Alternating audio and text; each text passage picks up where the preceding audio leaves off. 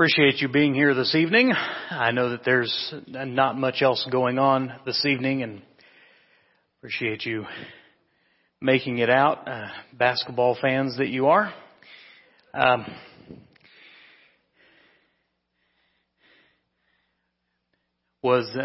Sorry, a little inside baseball here. There's a video up there.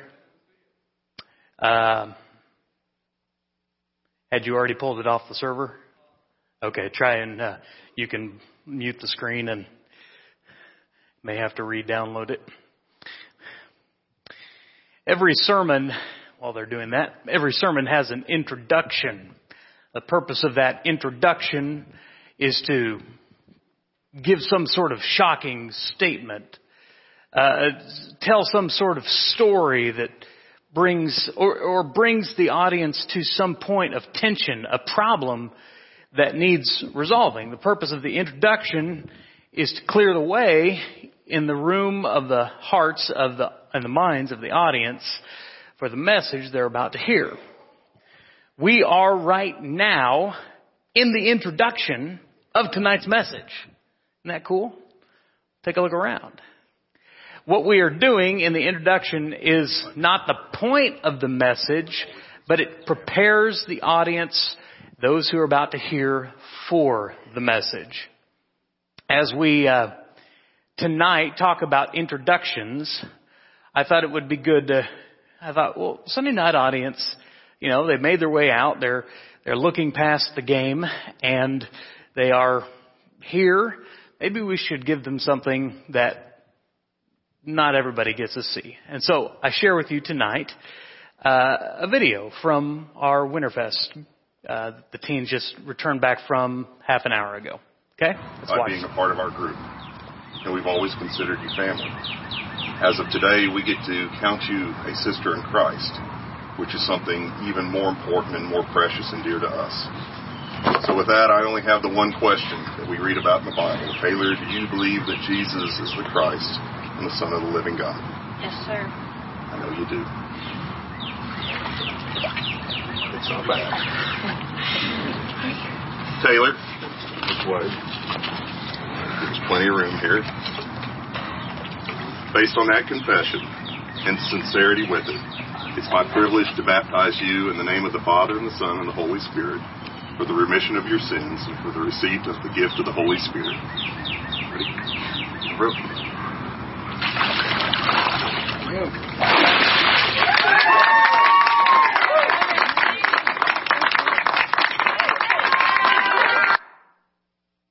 That's pretty cool. That's one of the great things about Winterfest and Teen Camp and moments like those mountaintop moments, whether they occur on a mountain or in Texas.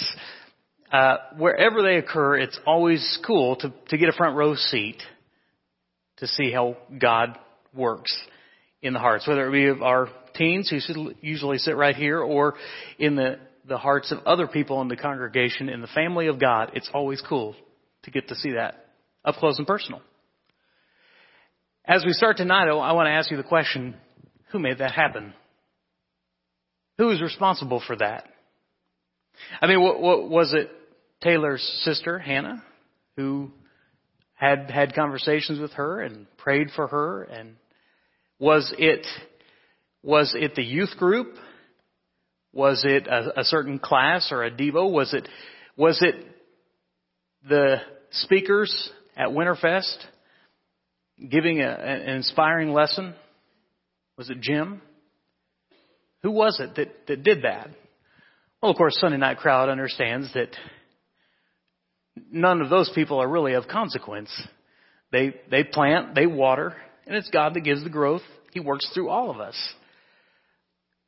But what happened in Taylor's life was a result of many different people making an introduction of her to Jesus. And who we're talking about tonight is a living introduction to Jesus. Turn your Bibles to Luke chapter 3. It'd be weird to turn to John in a series on Luke. Turn to Luke chapter 3, which, if you're in one of the Pew Bibles, will be page 1101. And we're going to read the story of a living introduction. A man who came with a purpose, the cousin of Jesus, a powerful prophet, a voice calling in the desert. He was the one who introduced the Christ to the world. Read with me, follow along. In the 15th year of the reign of Tiberius Caesar, Pontius Pilate being governor of Judea, and Herod being tetrarch of Galilee, and his brother Philip, tetrarch of the region of Iturea, and Trachonitis, and Lysanias, tetrarch of Abilene, during the high priesthood of Annas and Caiaphas, the word of God came to John, the son of Zechariah, in the wilderness. And he went into all the region around the Jordan, proclaiming a baptism of repentance for the forgiveness of sins. As it is written in the book of the words of Isaiah the prophet, the voice of one crying in the wilderness, prepare the way of the Lord, make his paths straight. Every valley shall be filled, every mountain and hill shall be made low, and the crooked shall become straight, and the rough places shall become level ways, and all flesh shall see the salvation of God. As we start out, there's a lot of names and Caesars and leaders listed in this story. The time is of Caesar Tiberius. Caesar Augustus was transitioning power to Tiberius. And why this is important is it sort of gives us a historical timeline of when this story occurred. Caesar Augustus began to transition power in 11 AD. To Caesar Tiberius. Now, not unlike the transition with Steve and I. We began to do this transition little by little of handing off of the pulpit. And so it took some time. Now, different, of course, is that Caesar Augustus died. Steve Tandy didn't die. But it took some time of transition. It took about 3 years. And so, depending on where in that transition Luke is addressing, somewhere between AD 11 and AD 14, we are about at year AD 26 or AD 29, somewhere right at the beginning of the timeline. The word of God came to John. This was a predicted prophet. This was not a surprise. He was called in the spirit and the power of Elijah. And keep in mind that a word from the Lord had not been heard in 4 centuries. It had been a dry spell. And now comes a new prophet, one who's different, but who seems oddly familiar to one that they knew very well. Luke chapter 1, verse 17, if you recall from the first chapter, Luke wrote this, and this is talking about John now, he will go before him in the spirit and power of Elijah to turn the hearts of the fathers to the children and the disobedient to the wisdom of the just, to make ready for the Lord a people prepared. Now, just so you're aware, there are some people who think that John was Elijah reincarnated. That's not the case. But he was like Elijah. He had a purpose, he had a prophecy, he had a ministry like Elijah. John was a lonely voice. We know, of course, from Bible bowls and Bible trivias that he was a sort of odd, dressing in camel's hair, eating locusts, living in isolation, living in the wilderness. And his proclamation, if I had to boil it down, was prepare the way for the king and his kingdom. Yeah, it was his role. It was to prepare the people for Jesus. All the Gospels, by the way, quote Isaiah. But what's interesting is how Luke quotes Isaiah. Isaiah chapter 40, verse 3. A voice cries, in the wilderness, prepare the way of the Lord. Make straight in the desert a highway for our God. Only Luke adds verse 5 of Isaiah 40. And the glory of the Lord shall be revealed, and all flesh shall see it together, for the mouth of the Lord has spoken. All people it was a Gentile message. That was not something that the Jewish people understood, and even Jesus himself I was sent primarily to the house of Israel. But Luke is giving this Gentile influence to say there are people outside of God's people who are yet to receive this promised coming one. What's interesting is in the first century, if you were a monarch, a position of royalty, they had special crews, I'll just call them, a group of men who went ahead of them, and their entire purpose in that crew was to clear the path of debris and obstacles and potholes, and to make sure that the way was prepared for the royalty that was to come. They were clearing the road for who was to follow. And John did the same thing for Jesus. How does he prepare them? How does he call them? He calls their hearts to repentance. He calls their lives to change. And he calls their lives to bear fruit. And he calls their souls unto salvation. Let's look at verse 7 of Luke chapter 3. He said, therefore, to the crowds that came out to be baptized by him, you brood of vipers, who warned you to flee from the wrath to come? Bear fruits in keeping with repentance. And do not say to yourselves, we have Abraham as our father.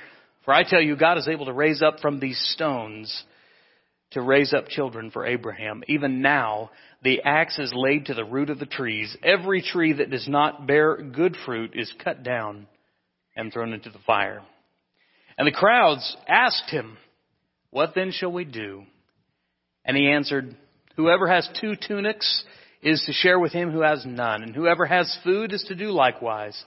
Tax collectors also came to be baptized and said to him, Teacher, what shall we do? And he said, collect no more than you are authorized to do. Soldiers also asked him, and what shall we do? And he said to them, do not extort money from anyone by threats or by false accusation, and be content with your wages. The second thing that we learn about John is John sought to rejuvenate sincere repentance. He first calls out the leaders, the brood of vipers. He was quite serious about their lack of leadership. Leaders should take that into account. We have an extra measure of responsibility, whether you're men who lead your homes, or you're someone who leads a ministry here at church, or you're a deacon, or you're a ministry leader, or you are an elder. We have an extra measure of responsibility laid upon us. John says to them, who warned you to flee from the coming wrath? The final judgment is what he's talking about here. In other words, what is your purpose in being here if you're not preparing the people which you claim to lead? The second thing is the people, there's this common question of what then shall we do? What do you want us to do, John? I mean, if repentance is shown by the fruit of our lives, what does fruit look like in our lives? The sign of any true repentance is a change of action. Repentance is, as someone said, better well done than well said. You see a new Christian, you want to see fruit. In other words, a person who's just new into Christ, 1 month or 6 months down the road, hasn't changed anything about their life, hasn't showed any fruit of repentance. Now, that's not just true for new Christians, that's true for all Christians. The fruit of repentance should be shown in our lives. There's a saying in the culture that it's probably not as popular now as it was a few years ago, but it was sorry, not sorry. I really hate that because it undercuts the idea of the word sorry, what an apology is all about. And in the same way, there are some people whose idea toward repentance is thanks, but no thanks. They like the idea of Jesus.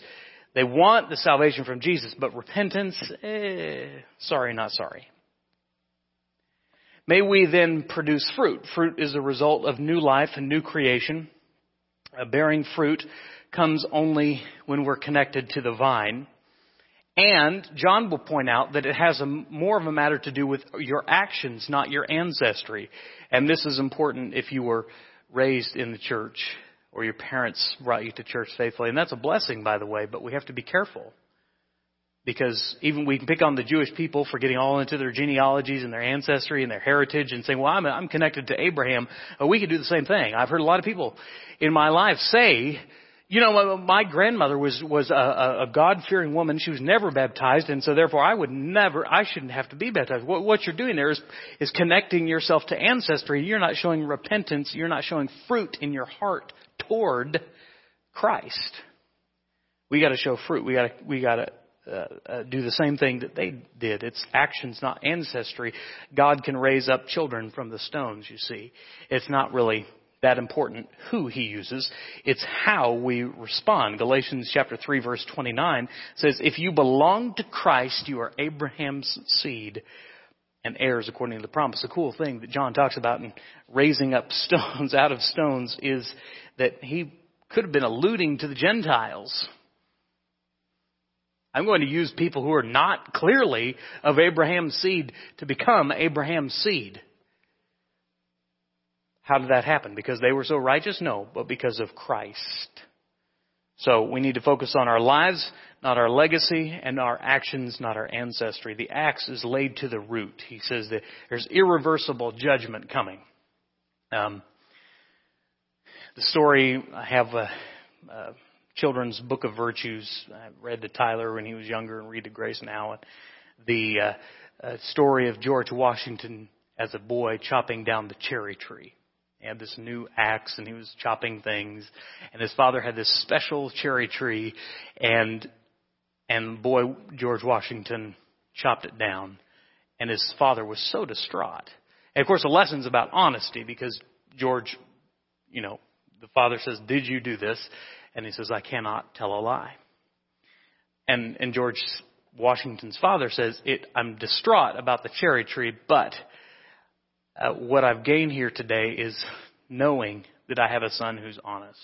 And that means more to me than all the cherry trees in the world. At the moment that cherry tree was cut, it would produce no more cherries.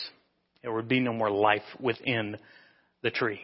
And Jesus is saying that to those who do not repent. Or John's saying that to those who do not repent. And we remember that with the story of Jesus and the fig tree. Jesus had no patience for fruitless trees, but even more so, he had no patience for fruitless lives. It's really pointless to say you follow Jesus if you don't act like Jesus called you to act and live like Jesus called you to live and repent and change the sins that Jesus would not tolerate. John and Jesus both would call that fruitless living. The crowd, of course, responds in genuine repentance. This is every preacher's dream, right? You give the sermon, and afterward, they don't just come up to you and say, that was a fine message this morning. They say, hey, you know what? That really made me think. And I was wondering if you have any idea of how I should change my life. That's pretty powerful. They were cut. They knew, okay? Acts chapter 2, verse 37. Jesus, Peter is preaching the sermon of Pentecost. Preceding that, verse 37 says, they were cut to the heart and said to Peter, what shall we do? That's when you know when the heart's been touched, is when someone's saying, I want to change and I want to sincerely show that change. And so John said, repent. And he didn't just mean that in a sort of rhetorical way. He meant that in an applicable way. He said, don't hoard. Share your food. Share your clothing. Repent from greed, I suppose is what he's saying. He told the tax collectors, Israelites who were hired by Rome to collect from their own people. And tax collectors, you probably know, had the ability to, let's say that Mark owed a $100 tax bill. If I'm the tax collector, I had all the authority in the world to say, Mark, your tax bill is $200 or 200 denarii or whatever it might be. Okay? And you just took the surplus. That's why tax collectors were despised and hated because and tax collectors knew that. And so they thought, well, since we're hated, we're just going to be greedy. And then the only people that tax collectors loved and hang out with were other tax collectors. The Israelites saw them as traitors. And John says, don't overcollect. Don't go farther than you should. He told the soldiers to practice integrity and character. Don't overcollect in the same way. Be content with your wages. So with repentance, showing exceeds telling. You got to do something about it, and it needs to be evident. Let's continue to verse 15. As the people were in expectation, and all were questioning in their hearts concerning John, whether he might be the Christ, John answered them all, saying, I baptize you with water, but he who is mightier than I is coming, the strap of whose sandals I am not worthy to untie. He will baptize you with the Holy Spirit and fire. His winnowing fork is in his hand to clear his threshing floor and to gather the wheat into his barn, but the chaff he will burn with unquenchable fire. So with many other exhortations, he preached good news to the people. But Herod the Tetrarch, who had been reproved by him for Herodias, his brother's wife, and for all the evil things that Herod had done, added this to them all, and that he locked up John in prison. Now when all the people were baptized, and when Jesus also had been baptized and was praying, the heavens were opened, and the Holy Spirit descended on him in bodily form like a dove. And the voice came from heaven, You are my beloved Son. With you I am well pleased. People tend to put their focus on the man and not the message. This is always the messenger's danger. That you can be misled and deceived and even used by the enemy to think that somehow the message you proclaim has anything to do with you. And the audience can do the same thing. Someone once gave this admonition to preachers, and I thought it was quite good. Don't let praise go to your head, and don't let criticism go to your heart. May messengers, whoever they have to be, and some of us stand here and do that and proclaim, but there are times when each of us must proclaim the message and the sharing of Christ himself. Don't fall into the trap and be sucked in by pride and conceit rather. May you keep the focus on the message and not the messenger. And John responds beautifully. He just does it perfectly. Putting the spotlight right back on Jesus. John always knew that his purpose was to become less. In the modern world, it would be John, the preacher who preaches revivals, likened to a Billy Graham or something. And gradually, little by little, he says, I would like smaller venues. And then maybe I'd like to go be a preacher at a medium-sized church, maybe a small church, maybe one where they couldn't even pay me. John always knew his purpose was to become less. You read John chapter 3, verse 25, which is obviously not in Luke, but his whole, he just had such a humble perspective. And maybe it was because they grew up together and were related, maybe because he knew Jesus. But I think because he knew himself. He knew what his calling was. This is John 3:25 and following. Now a discussion arose between some of John's disciples and a Jew over purification. And they came to John and said to him, Rabbi, he who is with you across the Jordan, to whom you bore witness, this is Jesus, if you don't know. Look, he's baptizing, and all are going to him. And John answered, a person cannot receive even one thing unless it is given him from heaven. You yourselves bear witness that I said I am not the Christ, but I have been sent before him. The one who is the bride is the bridegroom. The friend of the bridegroom who stands and hears him rejoices greatly at the bridegroom's voice. Therefore, this joy of mine is now complete. He must increase. I must decrease. That That's powerful. I mean, that's lived out in seeing the crowds that came to you now going to Jesus. And John keeping his head about him, that though he came before Jesus, he was certainly not above Jesus. In fact, he'll say, his sandals I'm not worthy to untie. He's greater. He is greater than I. He's mightier than me. His baptism is beyond repentance. John baptized for repentance, and Jesus would baptize with repentance, but more than repentance, with also the Holy Spirit, which you receive when you are baptized into Christ, and the baptism of fire, which spoke to the coming judgment.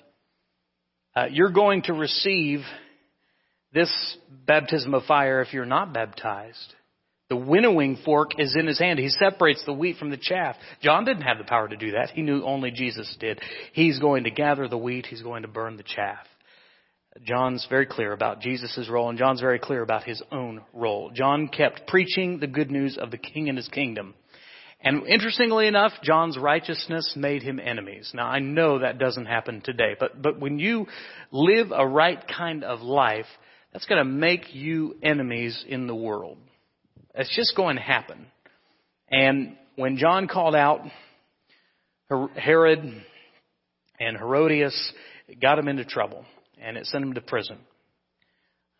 Now, just as a side note here, Luke is organizing this account topically, okay? So this is not happening chronologically.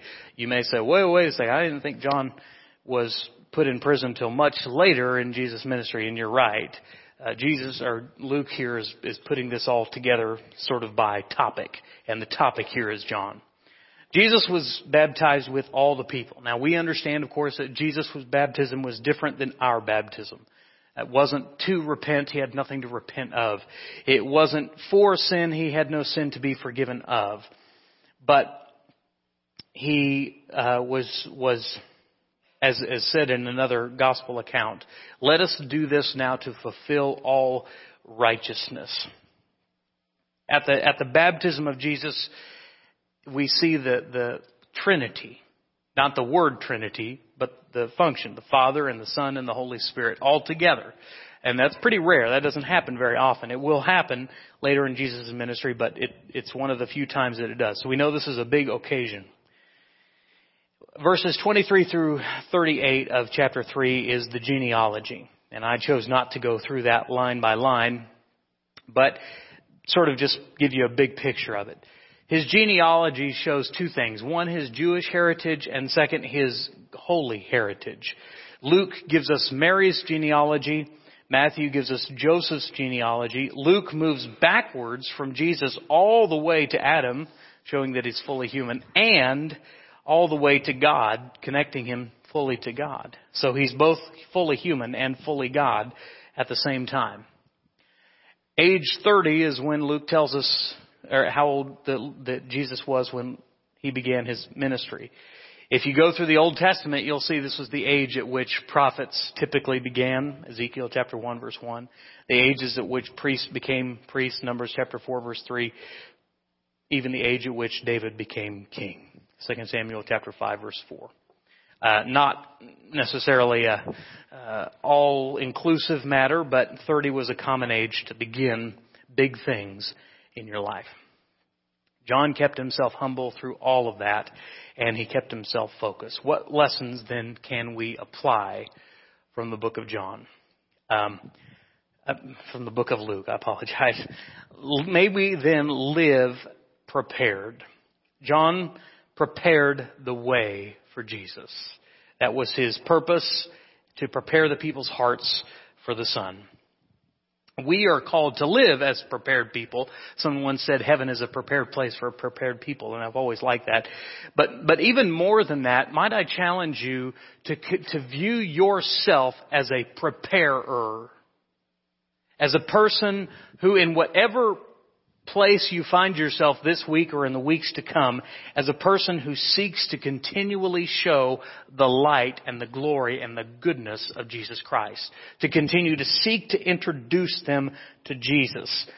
And that's not likely, we kind of think evangelistically, like I'm going to lead this person from absolutely zero faith all the way into the, waters of baptism. That's not usually how it happens. Occasionally it does, but more often it's sort of a handoff.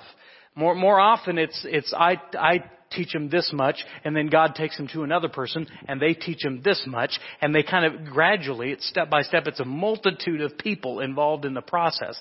May we see ourselves as not only prepared people, but people who are willing to prepare people that come into our paths. 1 Peter chapter 3, verse 15, but in your hearts honor Christ the Lord as holy, always being prepared to make a defense to anyone who asks you for the reason of the hope that is in you, and to do this with gentleness and respect. And the prepared is not just for you, but the prepared is to be prepared to lead people to Jesus and to prepare them for Jesus as John did. How do we do this? Number one, we have to reveal repentance. We have to show that in our own lives. My question is, on this point, have you grieved for your sin? And when was the last time you did? The second is to stay humble. I heard the adage a couple of months ago, be humble or you will be humbled. I think John lived that out well, and I think it's good for people who follow Jesus to follow in the same way. Peter would say, humble yourselves therefore under God's mighty hand, that he may lift you up in due time. And like John, John was lifted up in due time, but where did that lifting up end up? It ended up in him in a prison cell, losing his head. He was lifted up for a sacrifice. You see, we need to understand that it's not all about our glory. That God may lift us up in this world to be a sacrifice, to be a living sacrifice, giving up ourselves and letting our lives be used to shine the light of Jesus. That's how John lived, and that's how John would probably call us to live. Jesus prepared the way. My question is, are you prepared? Do you know the way? And if you're not prepared, then I would encourage you to do a couple things. Number one, listen to the voice in the wilderness. Listen to John's voice. Repent. Bear fruit.